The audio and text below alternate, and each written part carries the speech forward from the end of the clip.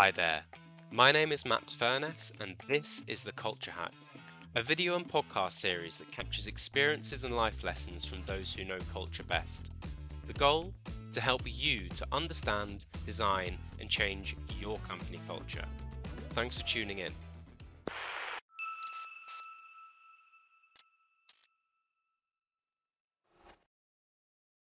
Hi, everybody, and welcome to The Culture Hack. It's Matt Furness here from Click Culture Consulting, and I'm joined today by Nelson Derry.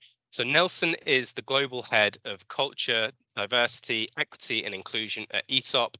He's spent the last 15 years helping organizations to build healthy cultures. He's been recognized by the Financial Times as one of the top 30 future leaders in the UK for his contributions to culture and inclusion. He's a best-selling author and regular conference speaker. And with all that experience, I'm really looking forward to talking to him about all things company culture. So welcome, Nelson. Thanks for coming on. Oh, what an intro, Matt. Thank you so much for having me. Jeez, I feel That's I okay. feel very, very positive now. Good. I'm slightly out of breath, but I'm glad that it gave you the intro that you deserve. So we'll be talking today about your experience shaping company culture, including the challenges you faced, what you did about them, the lessons that you learned. But just before that, we've spoken before, and you've got a fascinating story and background. So to start, it would be great if you could just share a little bit more about who is Nelson Derry. Yeah, amazing. And listen, thank you so much for having me. I've really enjoyed getting to know you over the last few weeks and months. And yeah, I really feel honored to be here. So thanks for having me. Who is Nelson? So I think it's probably best if I start from the beginning. So I grew up in Nairobi, in Kenya. I was there for the first 12, 13 years of my life. I had a bit of an it was unusual, but my upbringing was I was raised by a single mom, an incredible woman, super entrepreneurial and very, very, I want to say courageous, and not willing and willing to kind of make some bold moves. I wanted to kind of take you to the age of 6 years old, right? I have a younger brother. My mom's raising my brother and I by herself. We live in, I want to say, like the humble parts of Nairobi, if I can put it mildly.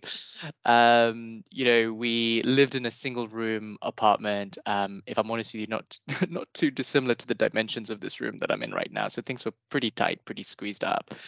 But what I'd say, Matt, is perhaps some of the things that we missed out on, maybe the material things, were definitely outweighed by just all the things that I said earlier, right? The life lessons, the courage, from my mom. So, you know, at 6 years old, my mom had managed to build up a little bit of savings, and I guess she probably had this eureka moment where she's like, if my kids are going to emerge out of this particular situation financially, then there's going to need to be an investment in their education. And so she makes this big bold decision to say she's going to use all of her money to send me to my first year of a fee-paying school.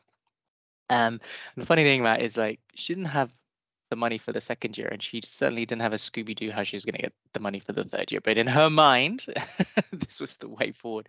This is the thing that needed to happen. And you can probably imagine the scene, right? A lot of her friends and family thought it was an incredibly reckless decision to make. But for her, it was very clear, and this was the vision, and she wanted to follow through on the vision. Anyway, she sits me down, she gets the brochure from the school that I'm going to, and I look through the brochure. I'm like, oh my gosh, this looks amazing. Like there's all of these things I can do because I loved everything to be doing with being outside of the classroom.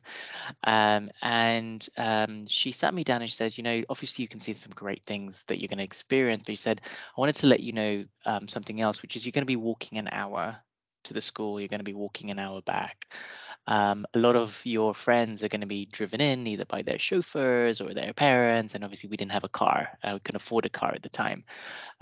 She talked about you might get to visit their houses, and I ended up visiting their houses, man. Some of them were incredibly beautiful, right? And obviously I knew where we were at. So I'm just sat here as a 6-year-old thinking, wow, this is a really motivational speech, mom. I don't know if I want to go now. But she said something at the end which really stuck with me, and she talked about difference. And what she said is, I just want you to remember, Nelson, that your difference is and always will be your greatest strength. And it was, I didn't realize it at the time, but it was a very profound statement in the way that I show up these days as well. So anyway, went to school, and what I would say is the first, it was tough financially, really, really tough for my mom, for us to manage it. But, as I said, I loved when I was there, I loved everything to be doing with outside of the classroom. That was my difference: sports, music, drama, art. And the teachers noticed that, and serendipity, right? The headmaster found out about our financial situation and actually made a decision which changed things a lot, which was to offer a almost full-term bursary for me to continue my studies there between the age of 6 and 13. And so you can just imagine this big, courageous vision that my mum had really coming to fruition and really getting that return on investment. But fast forward to the age of 13, and it's kind of the time where you're thinking, how are we going to afford to send Nelson to secondary school? I just happened to play cricket that day. Little did I know that that day was going to change the trajectory of my life. So after the game, I don't know if you've played cricket before, Matt. Yeah, I play a lot of cricket. Play a Yeah. lot of cricket. Okay, cool. Yeah, So yeah, yeah. I what did I do that day? I think I took 3 wickets, and I scored something like 41 runs. So the grand scheme of things, not amazing, but it was a pretty positive, positive day. Anyway, after the game, there's a parent, a dad from the rival school that we're playing against. He comes over to me and he says, congratulations, but you played a really great game. You played against my son. That's who my son is. Usual kind of chat, right? Nothing unusual. That's what parents would do. And then the next day, my coach calls me into the staff room, and here I'm thinking, oh my gosh, what did I do now? Because you're not often called into the staff room. And he said, listen, there's a gentleman that you were speaking to yesterday, and he reminded me who he was. He said, just so you know, he actually happens to be one of the wealthiest people in Kenya and also one of the wealthiest people in Africa. And we were telling him a little bit about you and a little bit about your story. And you won't believe this, Nelson, but he's offering to pay and sponsor for you to continue your studies in the UK. So I guess, just to be clear, this was a complete stranger. I'd never met this gentleman before, never, or his son. He had no connection to my school, no connection to my parents or my family, but his gift completely changed the trajectory of our lives. And I like to start and share this story because I think it really does inform a lot of the values that I have and this, I guess, underpinning mission around unlocking potential, democratizing opportunities for others, which probably has led to the work that I do today. But I also recognize that in some of the challenge and the struggle, I also had a lot of privilege. I had a privileged education, and so there's this quote that goes, if you're lucky enough to do well, then it's your responsibility to send the elevator back down. And I feel a real sense of responsibility when it comes to that. Um, Professionally, look, spent the first kind of decade plus in financial services, worked at Goldman Sachs in a variety of roles, client facing operations, change and strategy within the asset management business. A few years at other organizations such as the Bank of New York, leading their response to Brexit. And then I had this kind of my own eureka moment, which is I wanted to lead with my heart and I wanted to make the kind of impact that I wanted to make. And it started my transition into this thing we call people and culture. And I was lucky enough to work at a management consulting organization, helping them build out their organizational culture practice, and then that just led me to ESOP. So I've been with ESOP for coming up to 2.5 years. So I feel very, very grateful I get to do the work that I do. It's not easy, but I feel very grateful to have had the journey that I've had. Awesome. Thank you so much for sharing all that Mm, background. And it makes a lot of sense in terms of how that's shaped sort of how you operate now and your interest in culture and inclusion. mm, It sounds like a common thread in the stories that you told was people with privilege and power paying it forward and without obligations supporting people who needed help, basically. So mm, firstly, the headmaster, age 6, introducing a free bursary, and then when you were 13, the complete stranger paying for your education in another country. I'm really curious, why did he do it? In particular, the stranger. Why did he? If you even know, why did he do that? I think I think that often, I feel very, very fortunate and I feel very, very lucky. But I also think sometimes you need to be putting yourself in a position where luck also finds you. And I also think that I think this started with kind of, I start with my mom, and I start with this comment that she made. She said, "Your difference is and always will be your greatest strength." And that showed up in what she encouraged me to do at school, right? Absolutely, there was this expectation to do your best when you're in the classroom, but also do your best outside of the classroom. I don't know how typical that was of the time that I was in when academia was really, really important. And that's probably what a lot of Mm, parents were encouraging their kids to do, right? But if you think about how I was parented differently, I was encouraged to do all of these other things. I think because I was encouraged to do all of those other things, that helped me to stand out compared to my, should I call them peers or classmates? Um, and there's something about repeatability, right? If you've got curiosity in something, if you've got a little bit of talent in something, you get better at it, right? And I just got better and better at sports. I got better and better at music and drama and all that kind of stuff. And I would say there was more than just my mom. There was more than just the teacher. There was my the coach that I mentioned. And I don't talk enough about him, but he would he would open up the music room because I'd arrive at school early because we could never afford to pay for piano lessons. But I just was like just curious about this thing called the piano, and he'd come in early into school. He'd open up the music room so that I could teach myself to play the piano for 20 minutes before school started. After a sports game, he knew that I was going to be walking home. So if we had a sports match, so he'd make the detour to go and drop me off before he dropped everyone else off back at school. And this is the kind of generosity that just happened to show up in my life. And it was that teacher that made the connection because he was the one who was talking to this stranger about me. And so I guess if you see what I'm saying, I feel like there's something about leaning into the opportunity to lean into my difference had this cascading and knock-on effect on the opportunities that then came and met met me. Now, why me? I mean, who knows? This is somebody who has done incredible things in the world, right? He didn't just do this just for me. He's built schools in Kenya.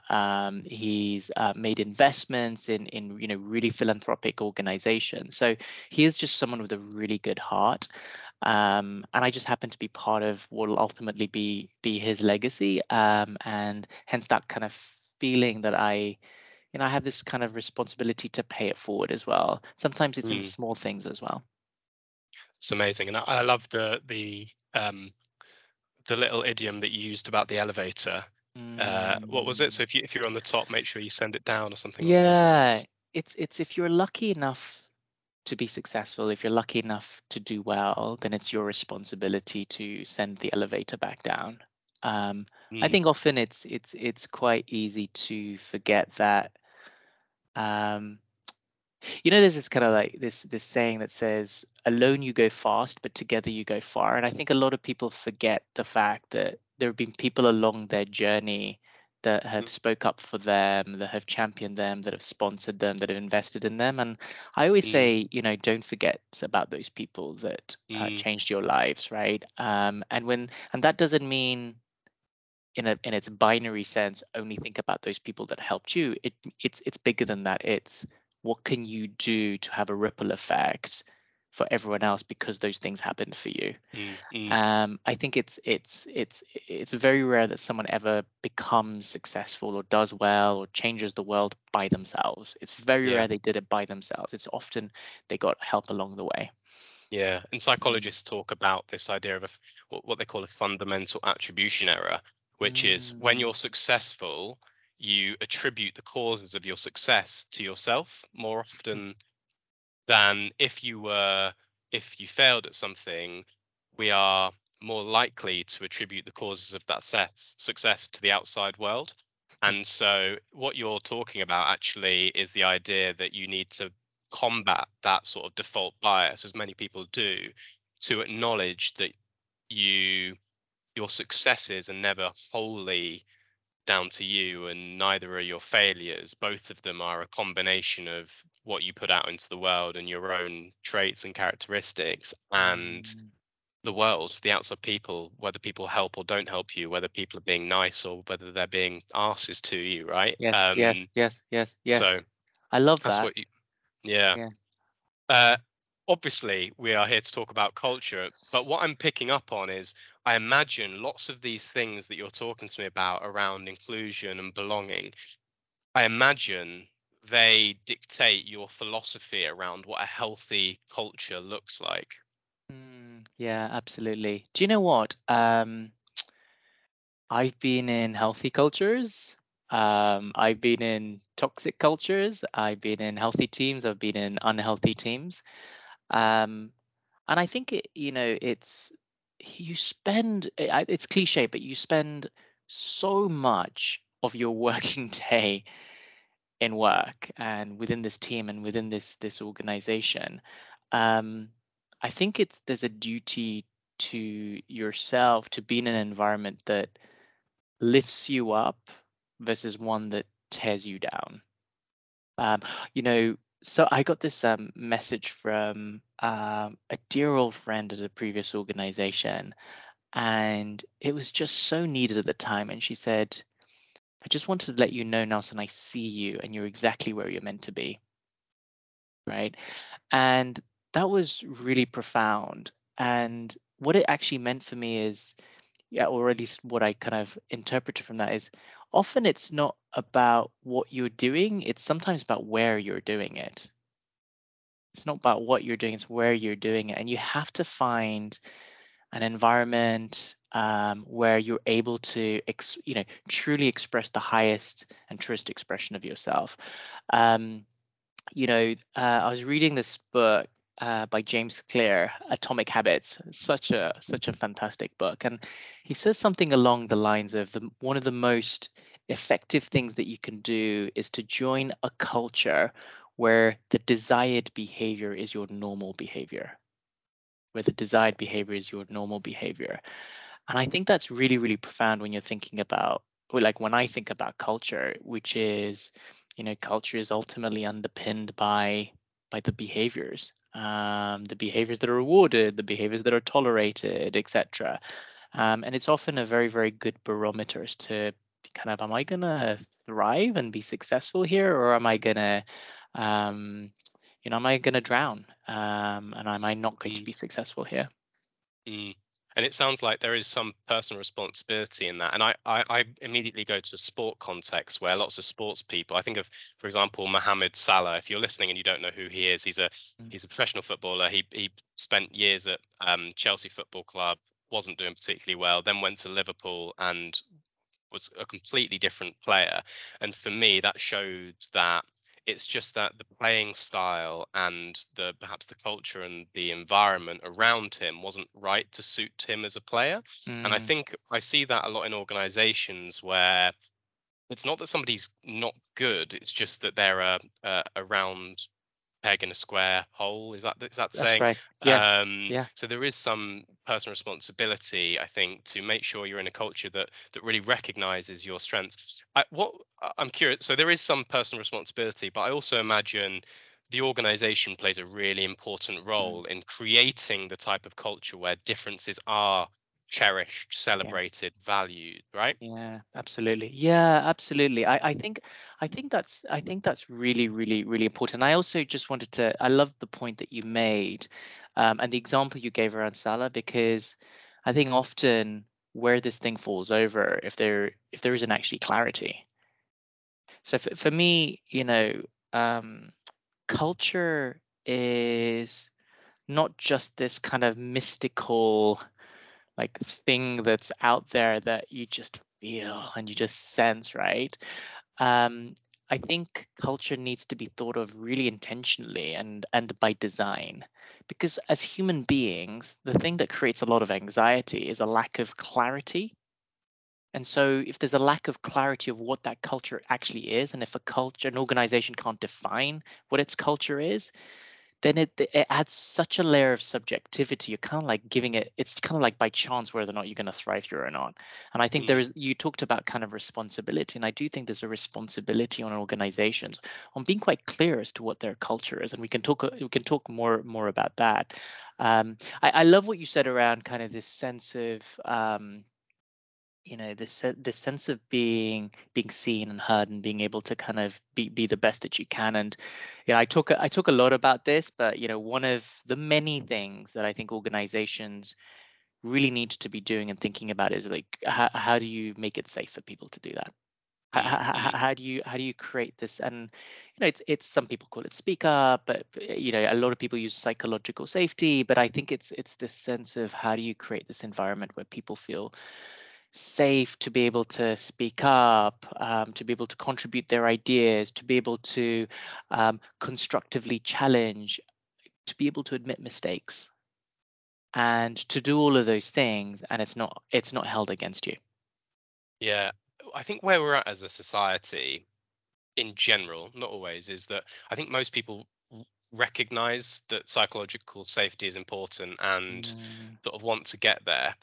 I think pragmatically, still, people are struggling to do it. So I'd be really curious to hear from your perspective what are some really pragmatic, practical things that you, as a HR leader or as a manager, as a just any form of leader, what can you do or say to practically and mm, pragmatically build those feelings of safety? that's a really good question. There's so many things I could talk to. I'll talk to a few. Susan Cain says there is no correlation between having the best ideas and being the best talker. And I think that's a really, really profound statement because, Matt, if you think about a team and a team being tasked with solving a problem, or a team being tasked with building some ideas so they can have a creativity and innovation and breakthroughs, what tends to happen is teams default to brainstorming, right? And if you think about the concept of brainstorming, it's very biased towards an extroverted thinker. And so what tends to happen, and I'm generalizing a bit, is you find that 80% of the ideas are coming from 20% of the people in the room. So there's a huge opportunity cost. You're missing out on a huge percentage of ideas. Don't get me wrong. I'm not saying there's no relevance for brainstorming. Of course there is. But I also believe in balance. And the more inclusive thing to do is to think about perhaps the more introverted thinking style, who needs some time, who needs some space. And so imagine if you could practically, when you're in these situations and scenarios, balance brainstorming with right storming. And right storming, I don't know if I just made that term up, but I'm going to call it right storming. But everyone in the meeting is invited to take the time to think and write down their idea or write down their contribution. But it doesn't stop there. And then you take the time to go through every single idea. It's amazing what happens, right? All of a sudden, the 80% of people who would have been excluded now feel included. They feel like, I was able to contribute my perspective and it got heard and it got discussed. I Mm, feel safer. I feel more included. And then the beauty of all of that is then decisions are being made based on the merit of the idea and not based on who it came from. mm, mm, And that is so powerful because it removes so many blind spots. And what happens to you as a team, you just become much more creative, you become much more innovative, and you really become a higher performing team. I think let's talk another example. A fast-paced business, or a kind of business where you're managing risk a lot, which I did in my first kind of decade or so in financial services, and someone comes to you with bad news. And often the immediate thing is, what happened, who was involved, why did that why did that happen? And that's what I call blame, right? And there's this whole thing of just taking the moment and actually how might you replace blame and skepticism with curiosity, right? So maybe you replace the who did that, why did that happen with tell me more. Wow. Tell me more immediately creates this safe space to invite a conversation as opposed to a closed-ended question, right? It's opening up the conversation. Tell me more. Um, how can we figure this out together? What do you think? Right. And it's these small practical ways of showing up as a colleague, as a leader that creates a safer space. So you replace blame with curiosity, you replace skepticism with curiosity. Um, maybe I could keep going, but I think what's the other thing? The mirroring effect, right? So if you're the most senior person in a room or in a team, and you are consistently the first person to speak, without you even realizing, this might actually be coming from a place of positive intent, actually, right? You just want to just get the conversation going, right? And people feel, okay, now I can add and contribute. But what actually happens, and you'll know this far better than I will, but it creates what's known as the mirroring effect, where people will just gravitate and add and align to what you are saying, because they think that's the safest thing to do. And so you just lose out Mm-hmm. on the magic of what the true perspectives are. So those are probably, I could go on, but those are probably three really practical things that I would share. I really like that, and I think I really like those ideas. What I would say about right storming as well, you mentioned sort of extroversion versus introversion, but I think as Mm, much as that, it's good for breaking down the hierarchy.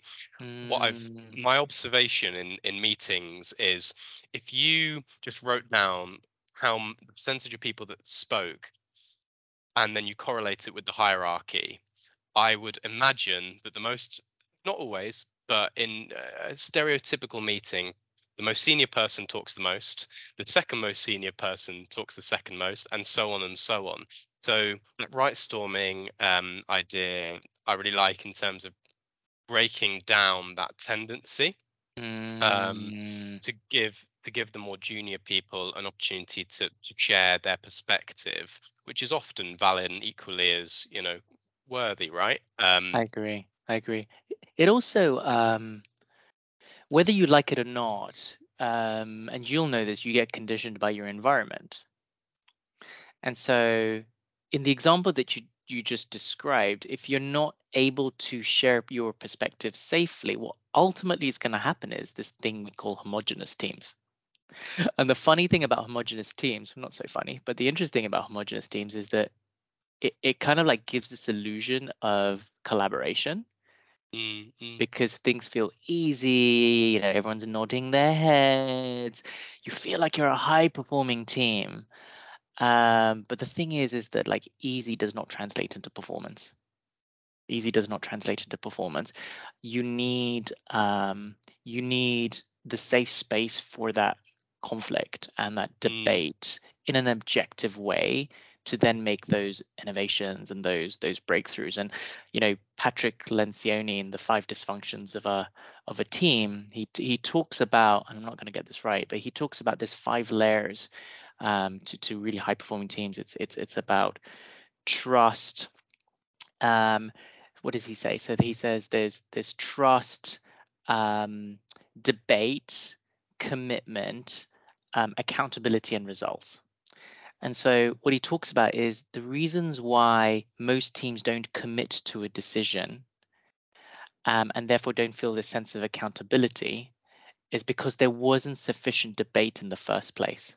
mm, So you've got that whole situation of, yeah, we've come to this decision. Everyone good? Yeah. And then they go out of mm, the room and they don't act on that decision because they didn't believe in mm, it, right? mm, mm, And one of the main reasons is because there was a lack of trust and there was a lack of healthy debate leading up to that decision. So I always say lean into lean into that constructive challenge because the medium to long term you'll see the return on investment. mm. I think there's a myth there that psychological safety is easy, comfortable. It's about everybody nodding their heads to each other's views. It's actually the opposite. It Mm, requires discomfort and open debate and conflict. mm, Psychological safety isn't a soft thing, it's a hard thing. actually to do it well? Completely. And I think it's really important because I think that businesses are at risk of not being relevant. Mm. Tell me more Um, about that. What do you mean by that? yeah, so I like to tell this story that comes from Matthew Said's Rebel Ideas book, and he talks about how I don't know if you've heard this one, but in 1958, there's this gentleman called David Bloom. He's a product development director, and he's working for this luggage company. And this was like Matt, the golden era of travel, right? Concorde, and it's a very exciting time. But during this exciting time, he notices something when he's at the airport. He notices that all of these customers who are about to go on this plane to their holiday destination, to get from A to B, they're like dragging this suitcase and sweating and pulling their bags to get from A to B. And it's far from this kind of luxurious kind of environment that this whole travel is meant to be. And he has this light bulb moment, and his light bulb moment is, imagine if you put wheels on the bottom of those luggage suitcases, right? And he's like, game changer. He's like absolute game changer. And so he managed to get to slot at the board of his company, and he presents what is a very well researched, big thinking idea. And he gets to the end of his presentation thinking this is a slam dunk, and he's just met with what can only be described as a very, very lukewarm reception. And these executives are saying, why on earth would customers want something as ghastly as wheels on the bottom of luggages, right? Like, why are they? And if you think about them, like these executives, and you think about their position, they were in the best place to see innovation, to see the bigger picture. But what actually happened is they got trapped in their own paradigm. They got trapped in this paradigm of unwheeled luggage. It made it too difficult for them to step beyond this paradigm. And obviously, Matt, you're right. We're here decades later. We know who was on the right side of history. But this is what I mean about business, because businesses can become irrelevant, right? It's that whole sort of Blockbuster versus Mm. Netflix thing, right? Is that if you aren't intentional about breaking homogeneity and creating an environment where you can have diverse and divergent perspectives, then just recognize you're going to be at a risk of not being relevant, right? And that's what I mean. I think that that's the example that I'd give around the importance of inclusion, diverse perspectives, divergent perspectives, Mm. and Mm. creating that safety to be able to unlock those things. It's a great story, and I think what it makes me think of is how many other cases are there which are happening every day in organizations that simply aren't picked up on, um, Mm, mm, and all the different ideas that organizations are missing out on, but they don't even realize what those ideas could be leading to. I mm. think if I was being, I think one observation is, um, people listening might be saying they agree conceptually, but some of this stuff's harder to do in practice than it is in theory, which is totally true. What I'd love to hear about is some things that you perhaps feel like you've got wrong over the years, or mistakes that you feel like you've made and really learnt from. Yeah. I think I've made lots and lots and lots of mistakes. I used to think leadership was about title.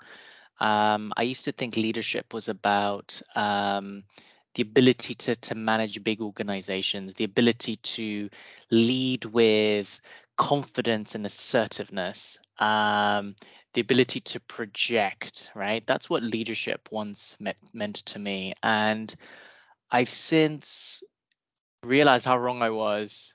And actually, leadership is something which is very, very different. And I think leadership is, and I don't think I was intentionally doing this, but perhaps this is how it may have come out, is leadership is not a weapon to be wielded for your own personal gain. Leadership is a gift to be shared in the service of others. And then I think as soon as I recognized and realized that, I had a complete unlock in terms of how I needed to show up. I I needed to show up in a way that was bringing the best out of others. And I think all of this stuff that, I'm talking just purely from a leadership's perspective for now, but, I think leadership is about caring. You don't need a title to lead. You just need to care, because I think people would rather follow a leader with a heart than one with a title. And all of these things which we're talking about is it's just about starting from a place of I care about you, and let's try and get to the best place. And so I think that's certainly something that I've learned, because you see, for me, these topics can feel quite heady, and they can feel quite academic, right? But at the end of the day, it's important to just personalize it around what is it that I can do to show up, Mm. right? And if you just think about the collective of those things, like that's how you shift. That's how movements happen. That's how culture starts to shape up. So that's certainly something that I've learned around my personal accountability and my personal responsibility in contributing to the change that I want to see. Mm. It makes me think about a leadership development program that I was a part of years ago. And one of the Mm, questions that we asked people is, why should anybody be led by you? mm, And getting people to think about, think about it purely objectively. Why would somebody want to follow you? mm, And as opposed to just because you've been promoted to head of or team leader or, whatever it might be, so mm, that you can be clear on the value that you're providing for other people, because they mm. they will choose to follow you or not, right? Well, I um agree. on the topic of leadership as well, I think that's probably a nice segue to your book, which Mm, is on the sort of new era of leadership. So talk mm, to me about sort of the top line sort of ideas or manifesto that you're putting forward in that book. mm. There's something that you said earlier, which I really loved, and I'm gonna steal that and just reframe it slightly. So, um, I think there are fewer human desires than that feeling that you're accepted for who you are. That feeling that you feel a sense of belonging. And belonging is a very complex, multi-dimensional concept. So I'm gonna oversimplify it a little bit just for the purpose of the question you just asked me, which is, I think it's about I feel seen, I feel heard, I feel recognized for my contributions, and I feel celebrated for the unique person that I am. Um, and the interesting thing is, once people feel that, it's incredible how you feel more motivated, you feel more engaged. And that then translates into I feel like I can perform more because I'm contributing more, right? There's a knock on effect of all those things. Now, as a leader, how do you unlock those things that I just described, right? And when I started to think about that, some of the vocabulary that came to my mind was, and this isn't new, but it was about being empathetic, listening with curiosity, leading with trust and purpose, creating inclusion, psychological safety, situational humility. And the time that I was writing the book, I was reflecting on it was during the time of COVID, and I was looking at the leaders around the world, and the ones who were head and shoulders above everyone else were the ones that were leading with that new vocabulary. So you think about Jacinda Ardern, and you think about just the challenges and the complex. Donald Trump as well, right? Yeah. Yeah, complete opposite, right? But Yeah. but but but you see, and you look at her leadership style, and it was not command and control like it was historically. It was all about empathy. It was all about listening. It was all about doing this together. And those were the kind of the I guess the starting point for why I thought this was a really, really important book that I needed to write. And just a brief personal story is I remember when I first started my career in financial services, and I remember just very often being one of the few people of color in the room, right? And it's amazing how that showed up for me, which was I intentionally tried to make myself blend in as much as possible. I wanted to almost make myself invisible. And there was this particular department meeting that happened every week or every couple of weeks, and I would make my way to that meeting a good 5 to 10 minutes beforehand and seat myself in the space where I could blend in as much as possible into the room and not be at the center of the conversation. And when I reflect back about my contributions, I would only add to what someone was saying because, and with confidence that actually it would be accepted, and 80%, I wouldn't get too much of a challenge. And this would go on for a few weeks, and then there was a new leader in the division, and he started to join these meetings, and I think he noticed me noticed me doing those things, and he hollered at me. He said, "Nelson." I was like, "Yeah." He said, "I've saved a seat next to me. Come and sit here." And I sheepishly walked around and sat down next to me. And it's really interesting, Matt, because he saved that seat next to him every single meeting. And it's amazing what that did for me, right? Because all of a sudden I felt seen. All of a sudden I started to contribute more. I felt like my perspectives matter. And when things went well, I felt celebrated. And he was ahead of his time, but he was leading with this vocabulary that I'm talking about. Mm, And that just had a very, very profound impact in the kind of leader that I want to try and be one day. So yeah, I mm. wanted to just share that. Fantastic, positive role model. And it Mm, sounds like he was able to get out of you what others hadn't by making you feel like your differences were cherished as opposed absolutely. to accepted. And so your mask or the covering that you were doing came down, and actually you A, felt better, B, probably contributed and improved your own performance and other people's performance, right? So Mm, it's a win-win. So we've absolutely. spoken about leadership, we've spoken about culture. Mm, Let's combine them. And the question that I want to ask just before we wrap up is, what's a culture hack that you really love? So something that an action that leaders can take that is pretty easy to do, but will have a huge impact. yeah. Um, I I'm going to take a component of that question and reinforce something, which is what you said at the end. What's the small thing? Because I think often people focus on the big transformational changes that needs to take place when actually it is absolutely about the small thing that you can do. And we talked a little bit about the few small things you can do. Speaking last in meetings so that you don't create this mirroring effect is not a big thing. Inviting people to write-storm as well as brainstorm is not a big thing. It's Mm, a small thing. But one thing that I'll say about small things is when you repeat those small things, you get this amazing thing we call compounding. Right? We get this amazing thing we call compounding. And the compounding effect of these small, tiny behaviors is they then become habits. And then the compounding effect of these habits being done day to day, every day, they then become norms. Those norms become culture.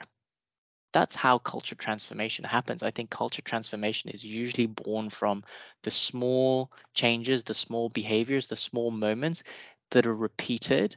The only other dimension that I'd add is it's the things that are rewarded as well. So if those things are rewarded within an organization and they're embedded, that's when the that's when the magic of compounding actually takes place. So that's what I'd say.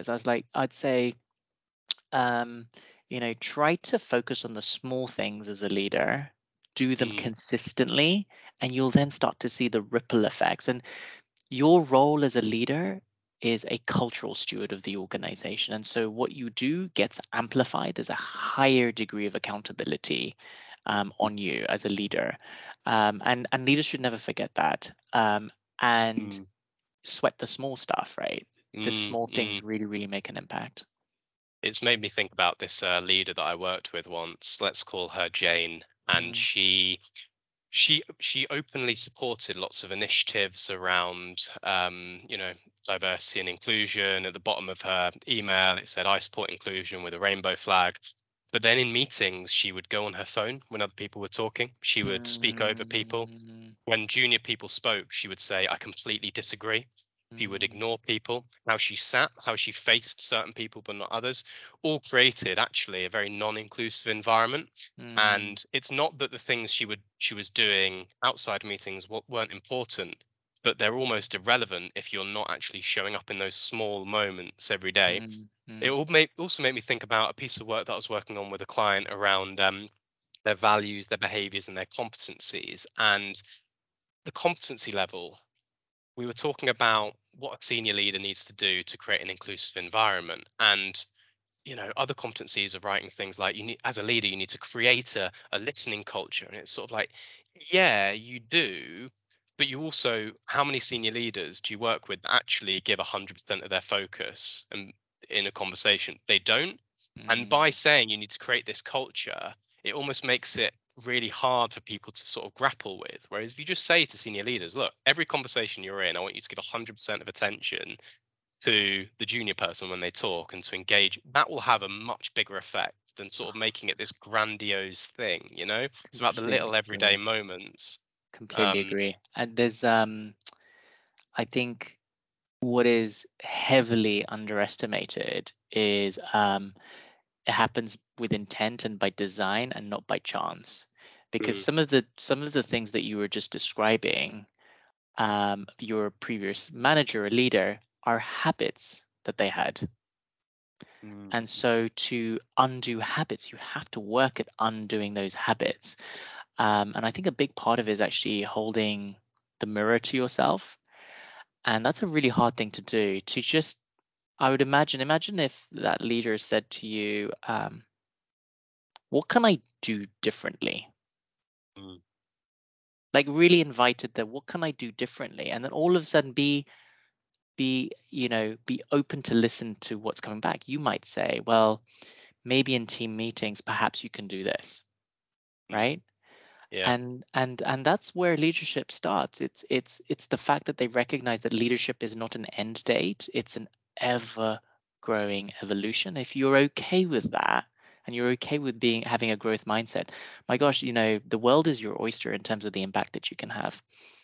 Absolutely. And I think if she was to do that, she might have to ask it multiple times because people might Sure, go, hold on, are you just doing this for an ego boost sure, or do you actually want? It's almost like repeatedly asking that very simple question sure. and then actually acting on it. So when Mm, people see that, oh, they actually are interested in what I think about them, mm, and have actually changed, then they'll come to you with more of their opinions and more of their sort of insight. But it requires that genuine role modeling. Anyway, mm. we could talk about this all day, and I'm really conscious of your time and the listeners' time. So just before we wrap up, Nelson, do you have any final reflections on our conversation or anything else that you'd like to share? No, I think it's for me, I've really enjoyed this conversation because the more you engage in this kind of conversation, the more you reflect. And I just encourage listeners within their teams to table what does psychological safety mean within our teams, table what does inclusion mean to us, table how can we think about ensuring that we are inviting more diverse and divergent perspectives. I think we talk about the small things, and I think sometimes it's just about actually having the conversations to open up Mm, people's minds, because I certainly learn so much when I do things like this mm, and talk about these topics with the teams that I'm in. It makes such a big difference. So that's just maybe something that I just add, which is to really lean into the conversation. absolutely, not Yeah. being scared of it. Mm. Awesome. Thank you so much. And just a huge thank you from me for sharing, for holding the time, for sharing your time and your experiences. I really do appreciate it. Thank you, Nelson. And if anybody wants to contact you with questions or anything like that, what's the best way to do so? Yeah, LinkedIn's probably the best way. I'm relatively active on LinkedIn, so love to hear from new people, from different people. Love to learn from the community and their perspective. So Awesome. Nelson Derry is a great place on LinkedIn is a good place to start. Awesome. Sounds good. Yeah, Thank you, Nelson. brilliant. So I think that's probably all we have time for. The only final thing I think worth saying is if you like this episode, please do listen to our other episodes for more first-hand experiences and lessons on all things culture. Otherwise, that's all for today. Thanks so much for tuning in. Thank you, Nelson. Go well, everybody.